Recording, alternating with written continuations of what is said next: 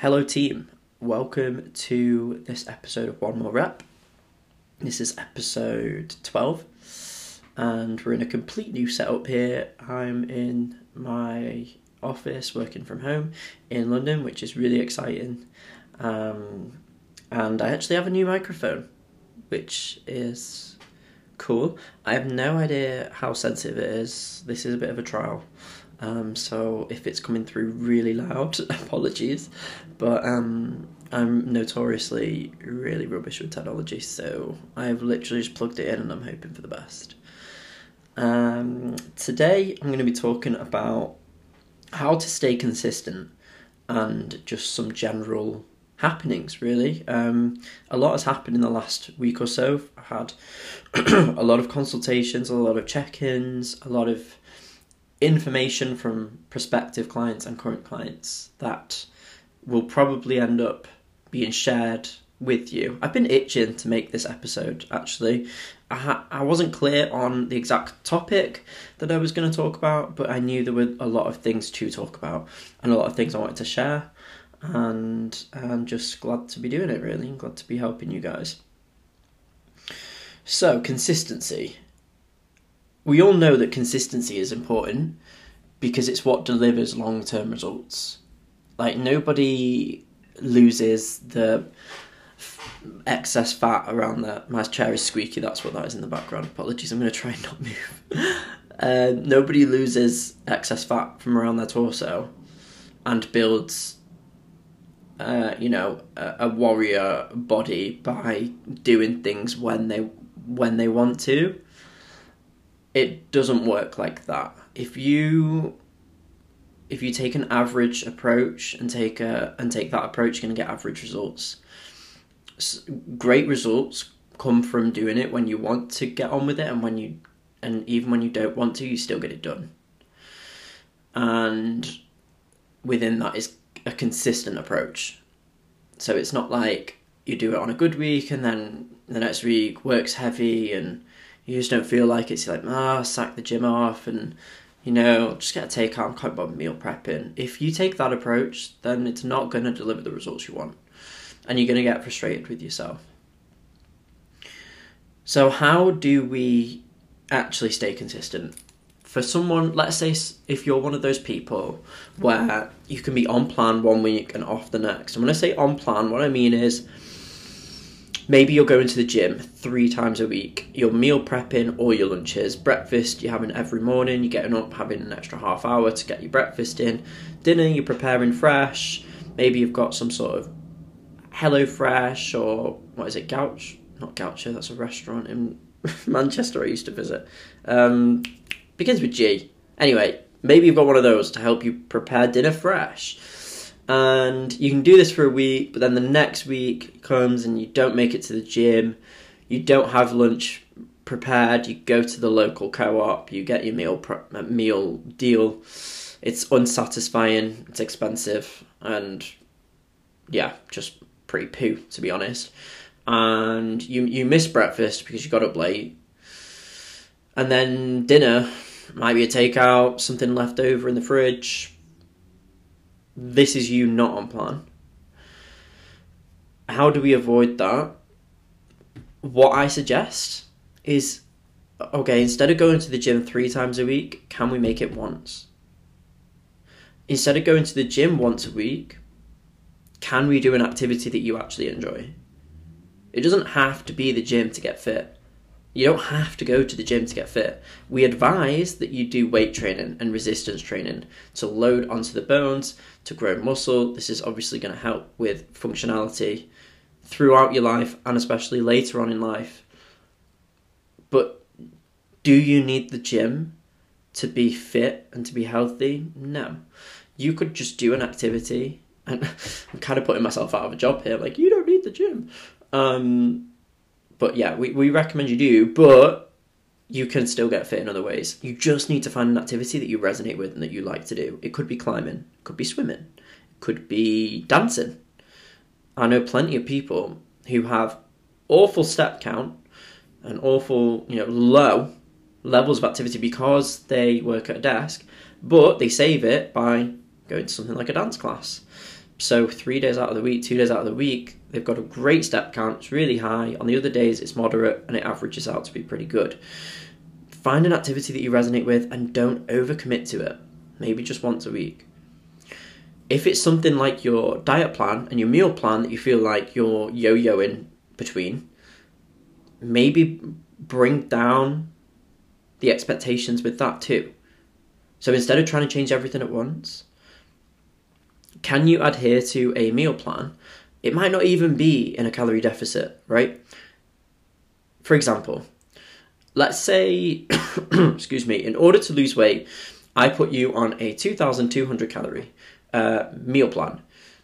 And you say, this is quite a lot of calories. I would have expected it to be lower to lose weight. But within that 2,200 calories, 80-90% of it is coming from whole foods.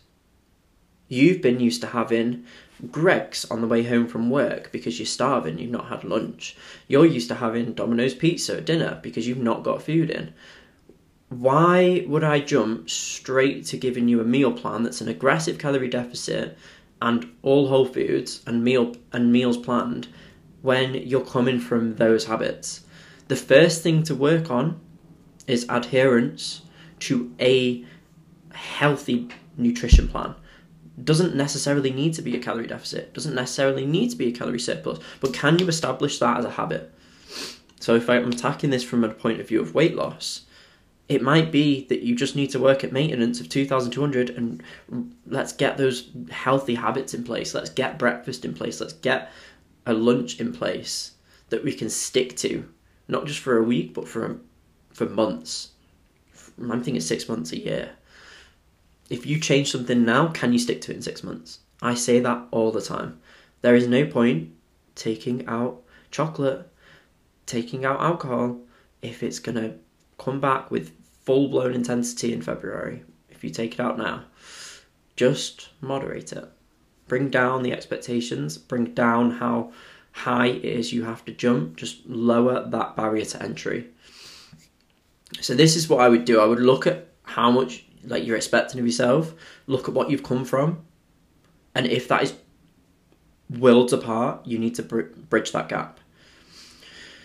For someone who's already had a background of sport and a healthy diet, it's not so much of a leap for them to get to 4 or 5 sessions a week in the gym. But for someone who's not used to it, it's a huge leap. It's so big that it's just not realistic. So I would just reevaluate that. So just to kind of close that up, set smaller goals, something you can achieve, something you can celebrate as an achievement. Doesn't need to be 100% perfect, but if you can set some goals and smash them, that's going to feel great. Getting steps in, maybe gym once a week, adhering to some sort of nutritional intervention, some sort of goal, kind of have breakfast each day of this week that gets 30 grams of protein into each meal. Bam. Don't care about the other peripheral details, but just some small goals. So where are we up to? 10 minutes. I want to use the last 10 minutes to just talk about some happenings through the week, things that have kind of come up with check-ins, consultations. I'm kind of free-flowing this just because there's been so much that's happened. I had a consultation this afternoon with a lovely, lovely guy who's actually come on board onto my team, which I'm really happy to have happened because we had such a great chat. And he reminded me of something. When I was training at the beginning, my gym era, 3 years ago, I didn't feel comfortable in the gym. And I felt safe, and we were talking about this. You feel safe, but you don't necessarily feel like you belong there. And I think especially as if your body is in a category, a minority, if your body shape, your body type is in the category of a minority, and then also you're gay and LGBTQ, it's very easy to feel quite different. So for this client's example, he's overweight, when I was training 3 years ago, I was really underweight. So we have a lot of those worries and feelings in common, what I used to feel back then. And it's really nice when you find people with similar goals and similar attitudes to you. You feel when you're part of a community and you don't feel like you're on your own. And I was really lucky to have that in my gym because I was a coach there. And so I quickly built up my network of clients, and I built up my network of people who I'd spoke to in the gym and interacted with in the gym. It was very hard to walk 10 meters and not see someone that I knew and be able to have a conversation with them. So I was very lucky in that regard. But if I hadn't have been a coach, I might have given up because of how out of my depth I felt. It's not something I really think about now because I've been on the gym floor as a job and yeah, I've moved past it, and I'm so focused on my own goals. It doesn't really matter what's going on in the gym, as long as I've got equipment and I've got my notepad and I've got my music. I'm set.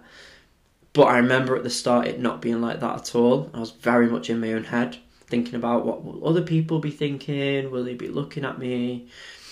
And yeah, so we said basically the solution, what can really help, is just be a part of a community and getting to know people who have been in your shoes, who are in your shoes, and working with them.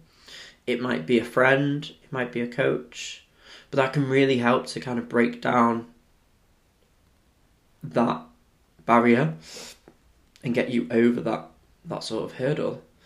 Because once you've got started, you'll be able to do it on your own, but getting started is really, really difficult.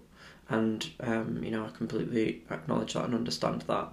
But yeah, find someone who can help you. It might be a coach. It might be someone like myself who can just get you started. And I've taken plenty of newbies on and got them into the gym life and got them to understand what to do and build their confidence. And so that can really help. I had another consultation last night that I wanted to bring up, and we got talking about his why, to understand his why a bit more. So this client, this consultation, the person in the consultation said that they wanted a dream body, but it's quite vague. And when we dove into why do we want that? Why is that important to you? All sorts of things come out, and these are really important to remember because these are going to be what drive you to make a change. So it's not just that you want a good body.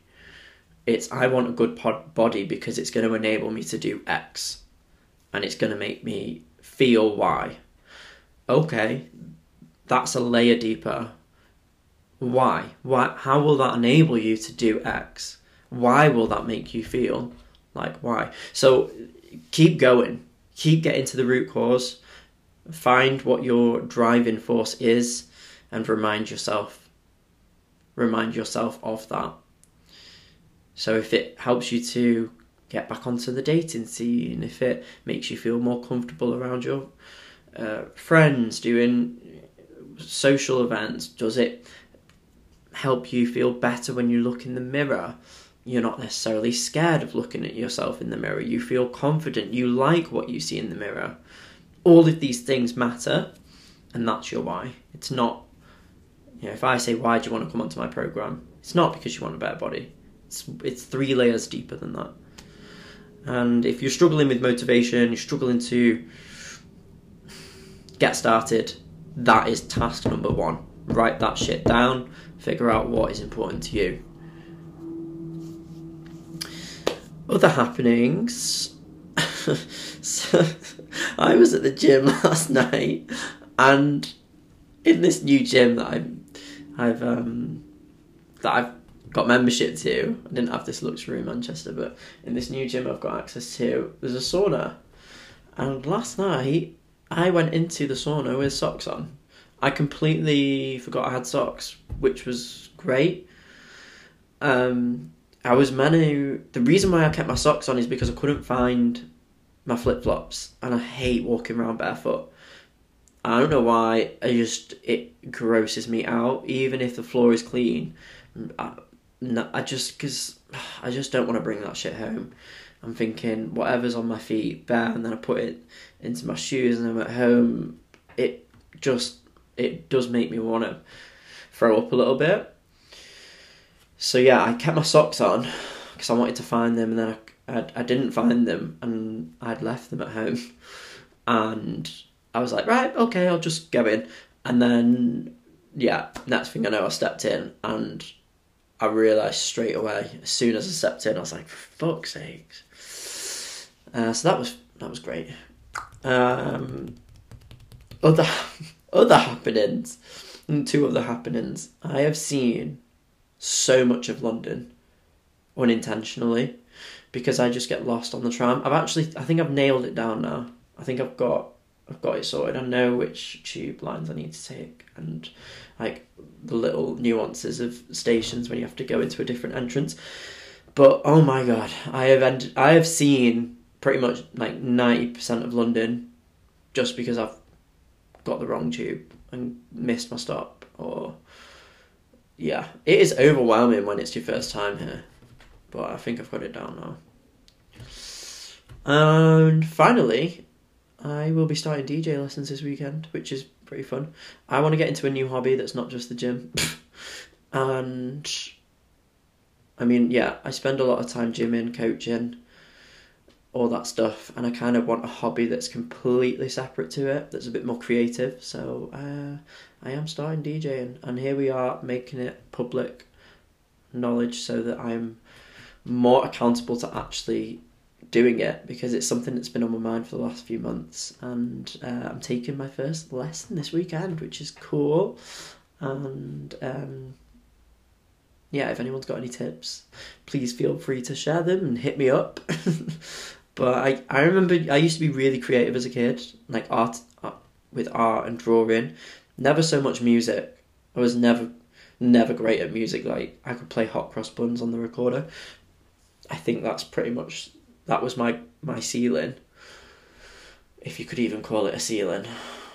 I don't think it's high enough to be called a ceiling, is it? But artistically, I loved drawing. I loved dressing up.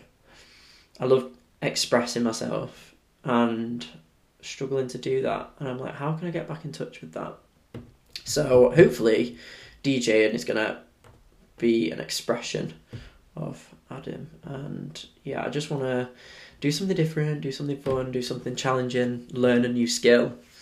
And so yeah, I'll keep you updated on how that's going.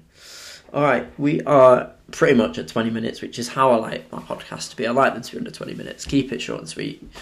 And any questions, my DMs were always open on Instagram. Follow me on @ThomasX, and you can always ask anything, or anything that comes up that's relevant to you from podcast. Anything more you want to hear about, please do send me a message. I'll see you next week for another episode. We're going to be talking about setting goals and setting clear intentions, and why that's so important to really get anywhere. All right, next week. See you later. Bye.